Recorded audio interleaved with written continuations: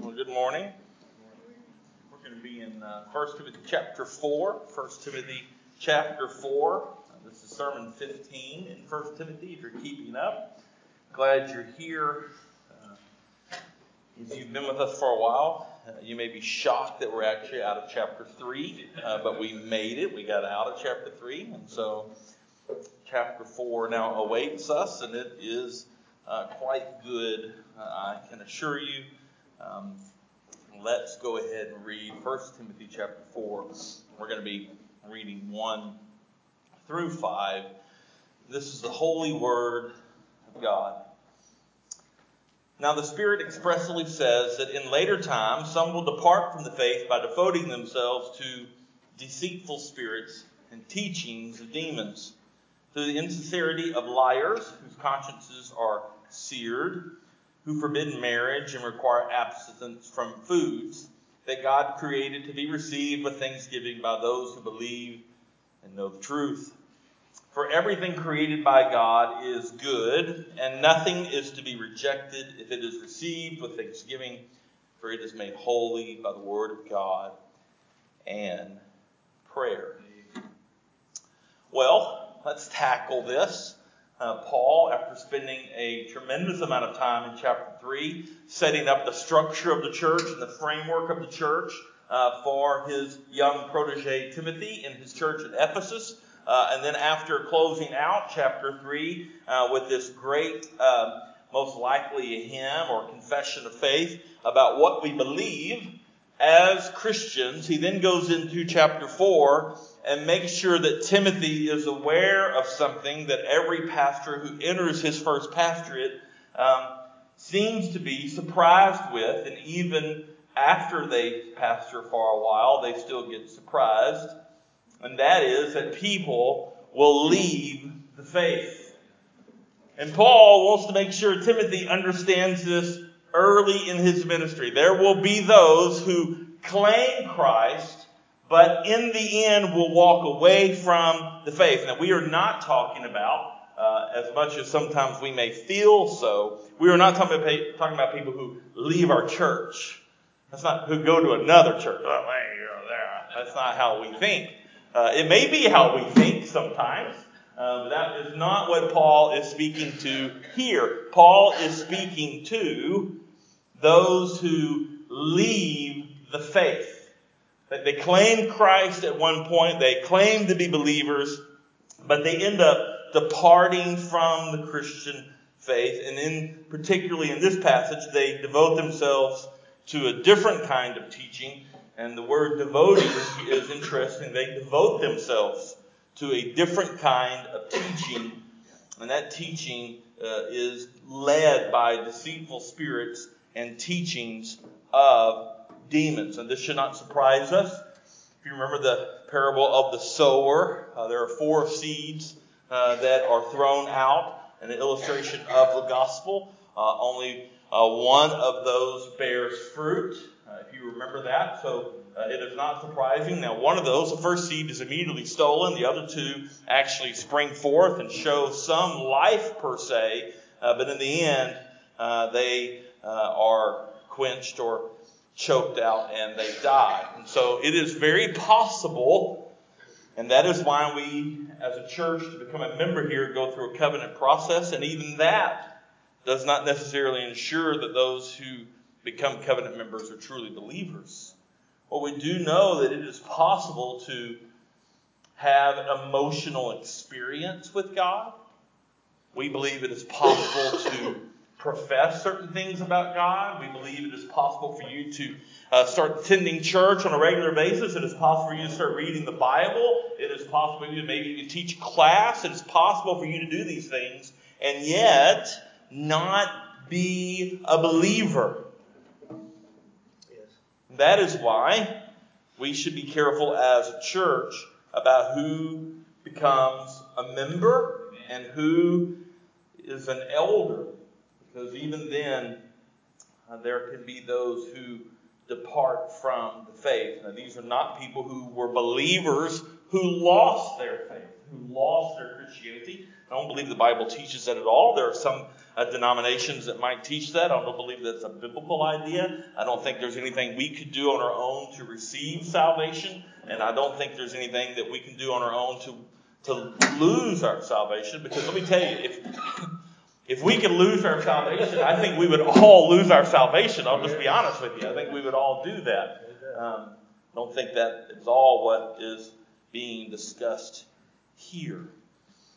What plays into the role of these people leaving? Well, one is false teachers play a role. And this is not just false teachers in the local church. It could be just false teachers outside of that local church. Or maybe even, possibly even other members as well who end up straying and devoting themselves to teachings of demons, and they get caught up in this false teaching of this or that, or maybe another preacher or whatever, and they get off track. I like the way the NET translates verse 2. It says it like this: they are influenced by the hypocrisy of liars whose consciences are seared. Well, that's a description you don't want made of you. Influenced by a hypocrisy of liars whose consciences are seared. And so Paul describes these false teachers, this false idea being taught by the demons as, number one, being insincere, meaning they say one thing but do another. They're hypocrites. We would not have to search the preaching airways on TV very far to find this happening. Those who say one thing, who call you to leave these worldly treasures behind, as long as you send it to them. This hypocritical kind of thing. Number two, they are liars, obviously, because of the first description. They are clearly liars, and they have their consciences seared, meaning they feel no guilt and no shame about being hypocrites. They are not in touch with the truth at all.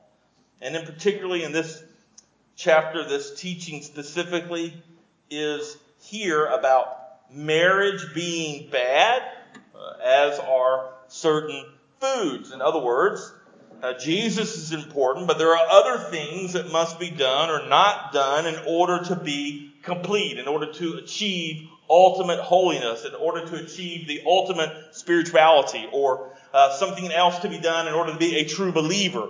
There is a higher spiritual reality which can be realized by doing, and you fill in the blank, and in particular here, by abstaining from certain foods or abstaining from marriage. Common phrase you may hear people say today in describing this is Jesus plus something teaching, meaning that Jesus himself is not enough. There must be something else that you must add to this. And the Bible speaks of this kind of false teaching in multiple passages. It is aware in the church that there will be false teachers and false teachings. Hebrews 13:9, the writer says this: do not be led away by diverse and strange teachings. For it is good for the heart to be strengthened by grace, not by foods which have not benefited those devoted to them. You see, this is not the first time that Paul himself has dealt with this teaching. He dealt with it in 1 Corinthians 8 in the entire chapter regarding food and food sacrificed to idols. In verse 8 of chapter 8, he says, food will not commend us to God. We are no worse off if we do not eat it, and no better off if we do. And of course, you heard in Colossians chapter 2 in our elder reading that he dealt with this again, this idea of don't touch this and don't do that and all these things that you should not be doing in order to attain some level of holiness. Now, I want to be careful here as I teach through this, because if you grew up in the church, if you grew up in a fundamental church, if you grew up in a strict Baptist church, this teaching and what I will say today will more than likely cause you some level of discomfort. And I recognize that. Even when I was writing my own notes, I would write out something, then I would back it up going, I can't say it that way, and I'd type it out. I'd be like, oh, I can't say that either. Even me, bound up in the legalism that I grew up in, I struggled here. So I want to be very careful and tread lightly. I am not saying that holiness is not important. If you have been in this church for very long, you have heard a tremendous emphasis on purpose by our elders on holiness. That we are called as believers to a life of holiness. That we are to be different than the world. So I'm not excusing sinful behavior. I'm not going against the teachings of James chapter 2, which your faith, if it is real, is evidenced by works. You're not saved by works. You're saved by faith. But faith, if you truly are a believer, there is evidence of that. We say that every week when we talk about the gospel. We say, how do you know that you've been saved? Because your life will never be the same again. We know that. So we're not at all saying that holiness does not count. We are speaking of the constant barrage by teachers and false teachers for sure, and even I think there are people who are believers who get wrapped up in some of this false teaching, that we are to be careful, I guess you would say, of creating these extra lists of behavior that are not in the Bible that we should either be engaged in or not engaged in. These lists that I'm going to talk about are never found in Scripture, but rather they are created by men. Now, legalism could be one idea for sure. That is the idea. Do the list, do all these things, and if you do all these things, you get them in order, then God loves you. That is false. Okay? It's false. It's not how it works. God loves you as you are. It says that even while you were sinning, even while you were in rebellion against Him, God loved you and sent Jesus for you. And so, that's not how you don't get God to love you and do those kind of things. God loves you. And in Christ, you are reconciled to the Father. Then the things that you do are not to get God to love you, but it's because God does love you that you desire to live out those things. And that is a difference. It could be that. Paul dealt with legalism. He also dealt with asceticism. We heard that in Colossians 2. He dealt with this. It is a lifestyle characterized by abstinence from sensual pleasures for the purpose of pursuing spiritual goals. And that's an idea. Here's what I'll do. To make sure I don't get in love with this world, I'll remove myself from any sensual pleasure whatsoever. You can almost have in your mind, in my mind, I think of some monk who's moved off in the middle of nowhere in order to avoid any sensual thoughts or pleasures. I actually read a story of a monk once who every time he had a sensual thought about a woman, since he was not married, he would burn himself.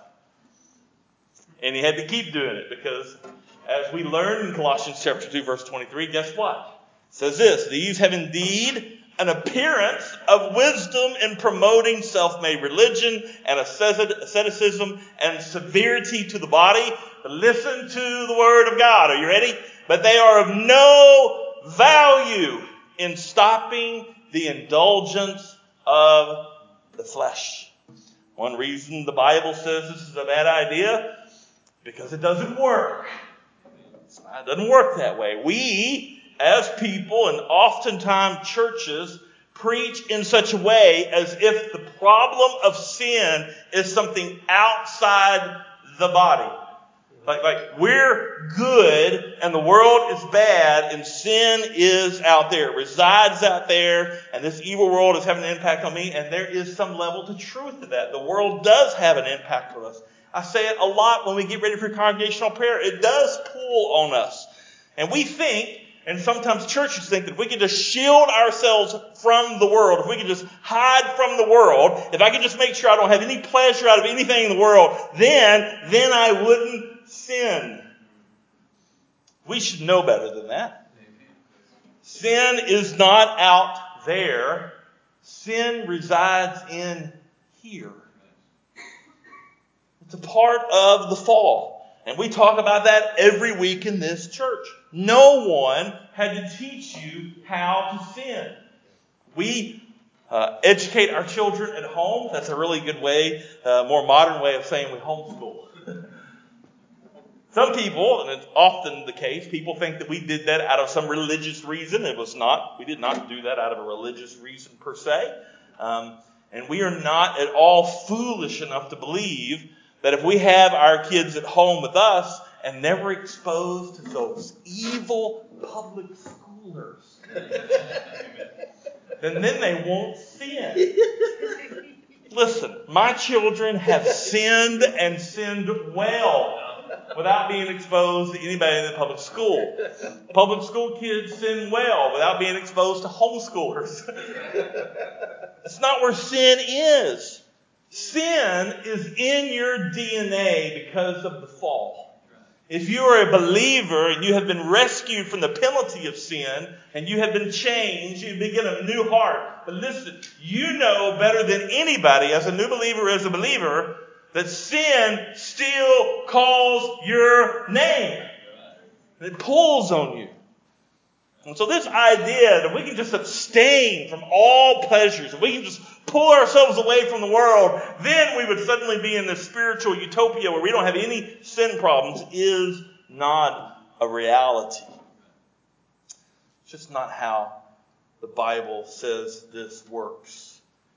And yet, churches, nevertheless, create all kinds of rules. No drinking. See, I'm in a Baptist church. Nobody wants to say amen. No drinking, and here's why. Because if you drink, you could drink too much and then sin. So here's the new rule. If you're a Christian, don't drink. It's not the Bible, but we say that. No dancing. Because dancing could lead to other things. See how the church does it? We are so fearful of where it might go that we create all these rules to make sure that you follow them so you don't go there. And can I just help you out a little bit? You want to get with a group of 25-year-olds who just got out of college and ask them who has some of the biggest beer parties on college campuses? They're usually Christian people. No amens? You hadn't talked to some. It doesn't work, people. It doesn't work. I grew up in the 80s in youth ministry, and the idea then was to burn all of your albums. If you could burn all your rock and roll albums, then you would be removed from sensual things. What generally happened is you hope that you got a little thing in the mail where you could buy 6 CDs or 6 cassettes for $1 or something to replace all the ones that you just burned. Because people generally just rebought them again. It just doesn't work. The Bible says this doesn't work. This idea doesn't work. It creates burdens for believers to carry which were never meant to be carried. And it reduces the work of the cross to nothing. You understand that, right? It reduces the work of the cross to nothing. You've come to Christ? Yes. You've repented of your sins and believe? Yes. Your life is different now? Yes. Okay, great. Listen, the cross wasn't quite enough, though. Let me introduce you to the list. Obey the list. Follow the list. And this kind of idea from the church and from false teachers says the blood of Christ has no real power. Not really. You need a list to keep you from everything else. And so you see this here, in this idea that certain foods are wrong, and even marriage is wrong. Even marriage is wrong. And Paul constantly fought these different ideas of false teaching through the church, saying that is not true. All this teaching, this false teaching, reduces the power of the cross and reduces the power of the blood in teaching. And he has nothing to do with it. And he calls it, this is a teaching of demons. Let me tell you, Galatians, let me tell you how Paul really felt about it. I love this. Like, this is in the Bible. Have you ever read something in the Bible and you're like, that can't really be in the Bible? This is in the Bible. Are you ready? Let me just tell you Paul's true feelings about these kind of teachings. In Galatians chapter 5, 1 through 13, it says this. For freedom, Christ has set us free. And if you grew up in a legalistic church, you're like, I mean, yeah, but not really. Stand firm, therefore, and do not submit again to a yoke of slavery. Look, I, Paul, say to you that if you accept circumcision, this is all about certain Christian Jews who wanted the other Christians who were Gentiles to be circumcised because they had come to Christ. Okay, now you're a Christian? Yes. Okay. Have you been circumcised? No. Well, you got to get circumcised. I know we have a younger audience in here, but that's a step. Can we just say that? It's a step. And he says, look, I, Paul, say to you that if you accept circumcision, Christ will be of no advantage to you.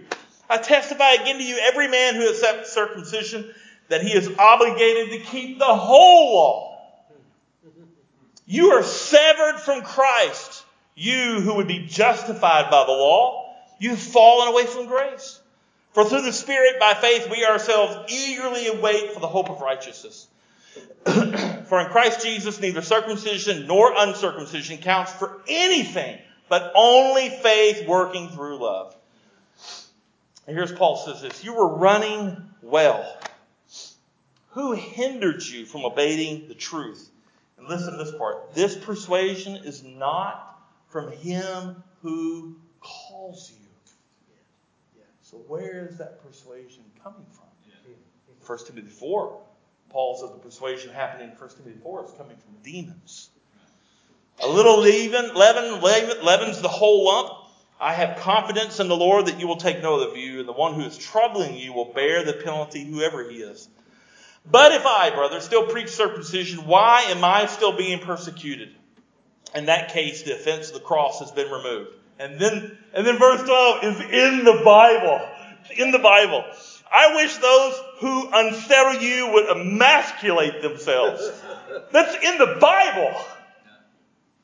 For you were called to freedom, brothers. Only do not use your freedom as an opportunity for the flesh, but through love serve one another. In Galatians 6, verse 15, he repeats it again. For neither circumcision counts for anything nor uncircumcision, but a new creation. Yes. As one commentator says about 1 Timothy chapter 4, like circumcision, food and marriage are neither essential to salvation nor contrary to salvation. To present them as such is to place people under burdens that they were never meant to carry. Amen. And I've had people say, well, that's kind of a new teaching. The tradition of the church was these rules, just the way it was. No old teacher ever said anything different.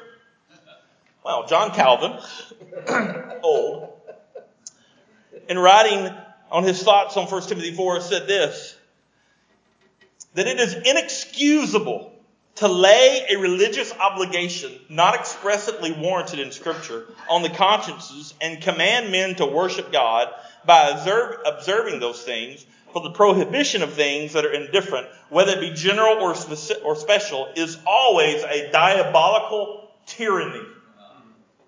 Wow. That's strong. Not quite as strong as Paul's. It's a false teaching. That Jesus plus something else to be made right and to be made holy, that is a persuasion that does not come from God. It's coming from someone else. Now, who could you possibly imagine would want Christians to find out about God and yet then suddenly be told they have all these rules and lists that they have to follow, only to be exhausted, to completely miss the understanding of grace and what is provided for them in Christ, and then eventually just walk away? Sounds like the enemy.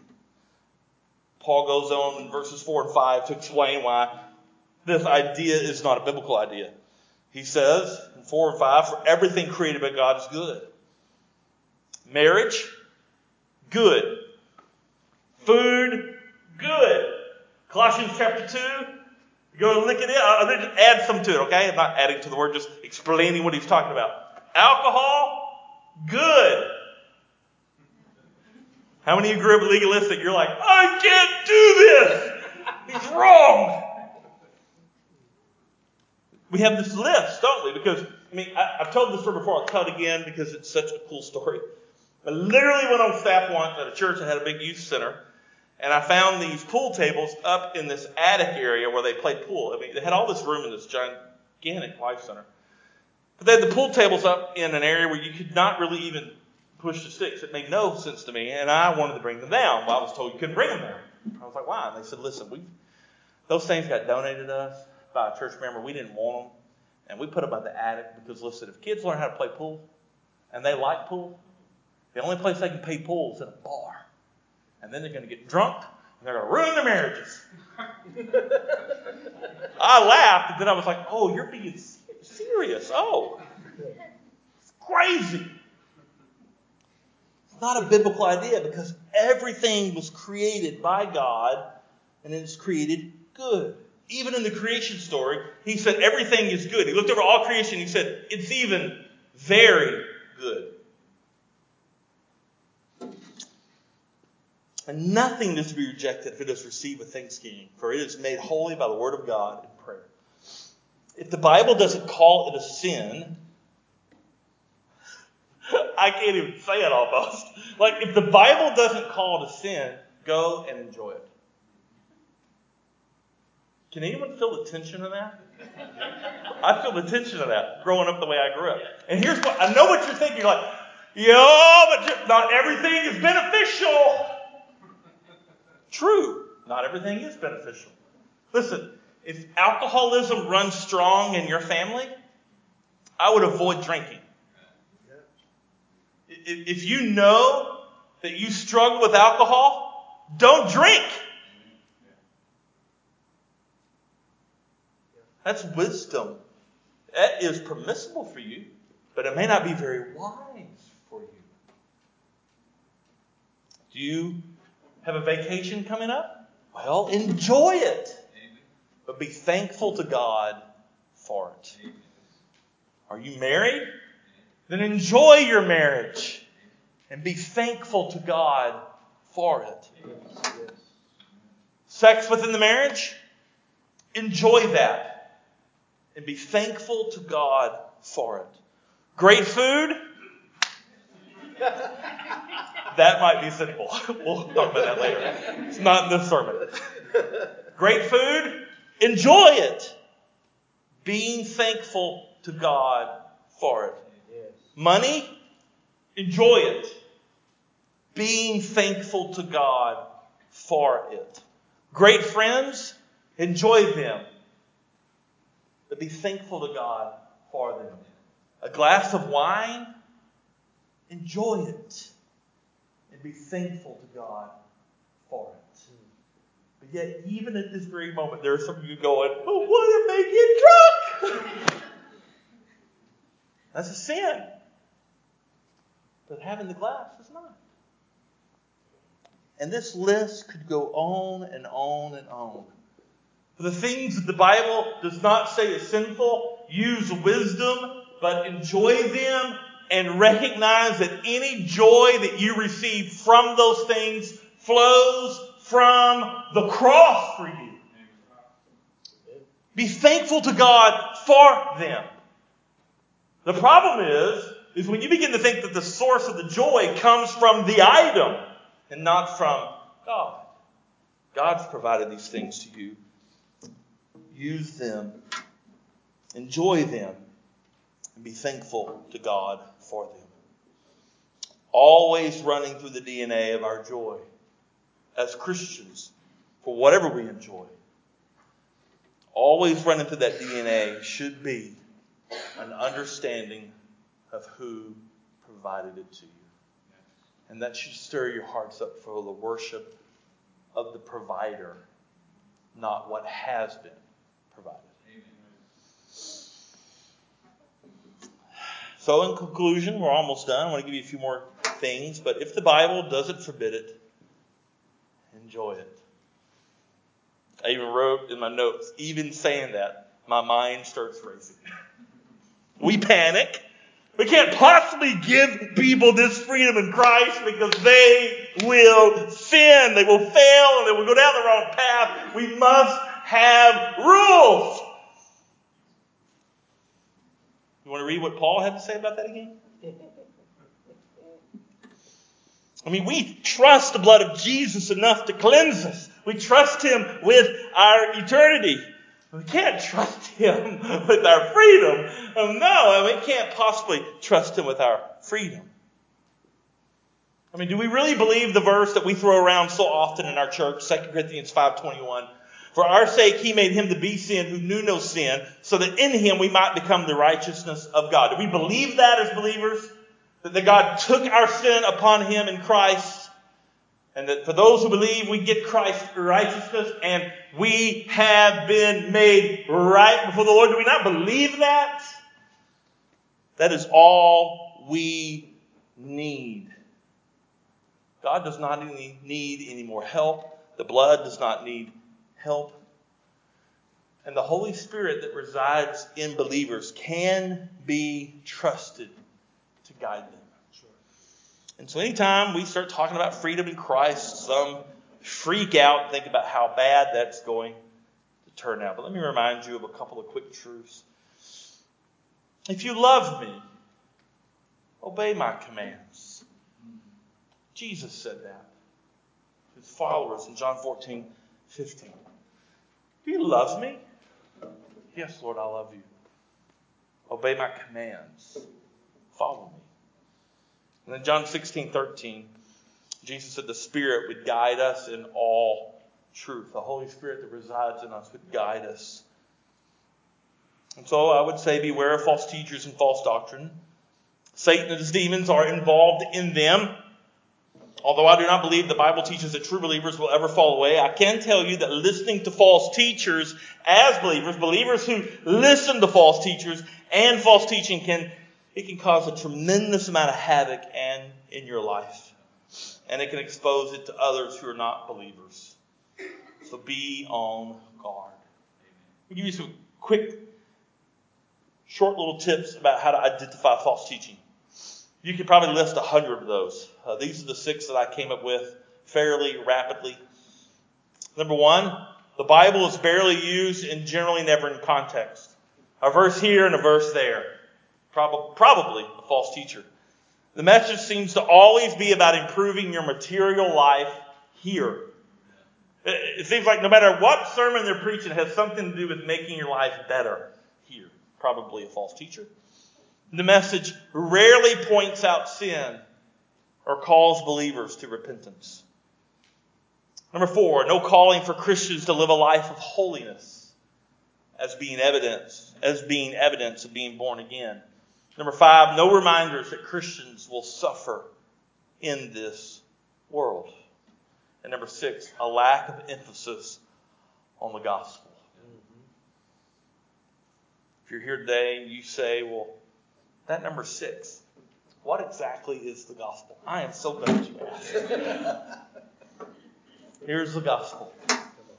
That because of the fall of Adam and Eve, you were born into sin.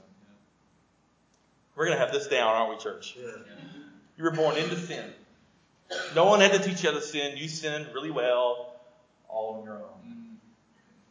And yet God, because of His great love and the mercy He had on you, that even while you were an enemy of God, even while you were rebelling against Him, He sent Jesus to take your place on the cross, to take your sin on Him. And for those who believe, you get His righteousness, and you are made right before God, and you are brought back into the right relationship with the Father.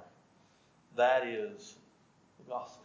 And you would say, well, how do I get that? How do I get there? I totally recognize I'm a sinner. I totally recognize that I deserve to be punished in hell forever. I totally understand that, and I totally understand that Jesus came to rescue me from that, and that I want to be made right. I want to be back in the right relationship with the Father. I want to have the Holy Spirit in my life to guide me in all truth. I'm there. How do I get that? Do I need to take your hand, or I need to repeat a magic prayer? You need to do what everyone else says in the Bible to do.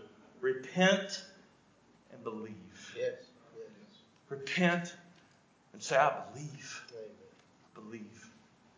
And as we say every week, the evidence of whether or not that occurred is that your life will never be the same again.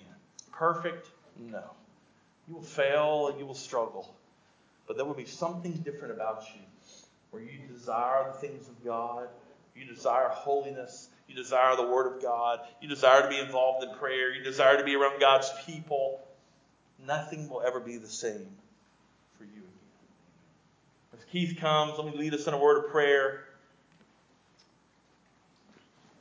I wanted to spend a great deal more time on 1 through 5, but I felt like this is the right way to go.